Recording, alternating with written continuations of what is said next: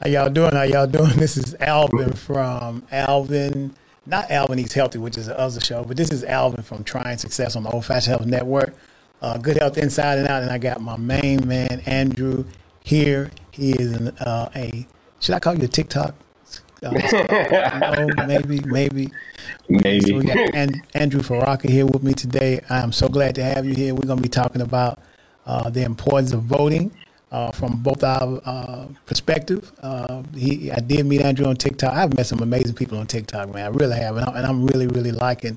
I handpicked the people. We kind of pick each other to be friends. I'll put it like that. But Andrew, thank you for being on the show, man. Tell people a little bit about yourself. All right. I'm Andrew Faraka. I live out of Atlanta. We live relatively close, which is great. I'm ex-military.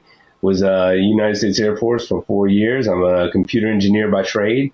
Work for a major software company as an executive, and have just started a TikTok. I have 2 kids and a wife, and both my kids are adults. They're in college, and I started TikTok to really address hate and racism, and it dovetailed right into politics, and has become a fight now for the last.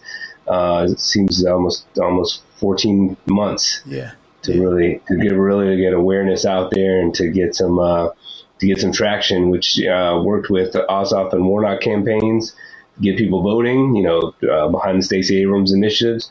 So super looking forward to the midterms here, but hoping that the minority community comes out to vote, not in any specific way, but just to show that their voices will not be silenced. Man, the thing that bothers me about what I run up against is when you try to tell, I've ran into brothers and sisters as well. You'll say, it's important that you vote. And then you'll get the pushback like, well, yeah, my vote don't really matter. My vote don't really count.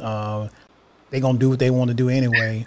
But yet and still we have to live by the same laws of the person that win that election because you thought that the votes didn't count. Yeah. Does that make sense to you?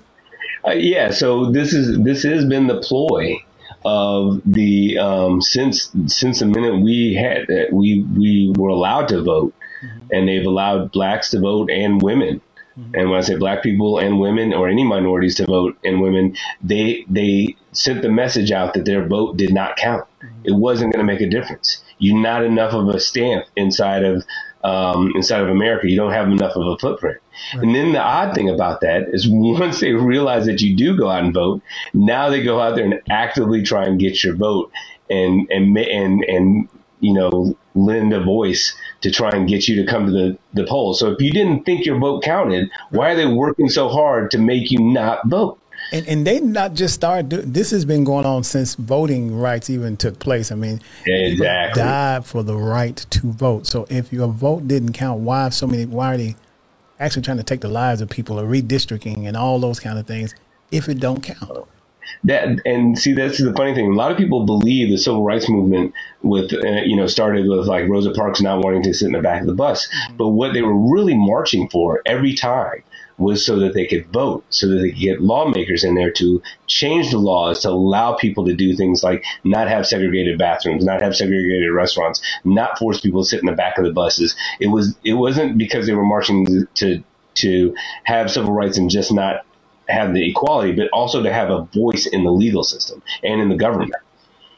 Do you think, are you a little nervous about this midterm election? Yes, very much so. And here's the problem with it, is it feels like we did not learn our lesson a year ago. Right, because we didn't come back to show up for Barack the second time. Exactly. And when you hear people say, well, President Obama didn't do this for me, he didn't do that, but you voted the first time, but the goods came the second time around. You could really make some changes, but the follow through hadn't been that good for us as a minority group of people. Well, we get comfortable, right? And I will tell you that this is something that that white conservatives have done really, really well, is that they know how to play the long game, right? when we elected Barack Obama in office, we felt like we had made it. But that was only 10% of the way, to be honest with you. Right. And he got blocked every bit of the way every bit of the way, right? Anything he tried to do, he got blocked. And he was so excited about getting the Affordable Care Act in, but there were so many other initiatives that he worked towards that never even saw the floor. Right. Yep. And we're starting to see that with Biden as well. Right. And so of course I attended HBCU, and I've heard people say that Barack didn't do anything for HBCUs and all those kind of things. And I'm like, he put the things in place. Before then we didn't get anything.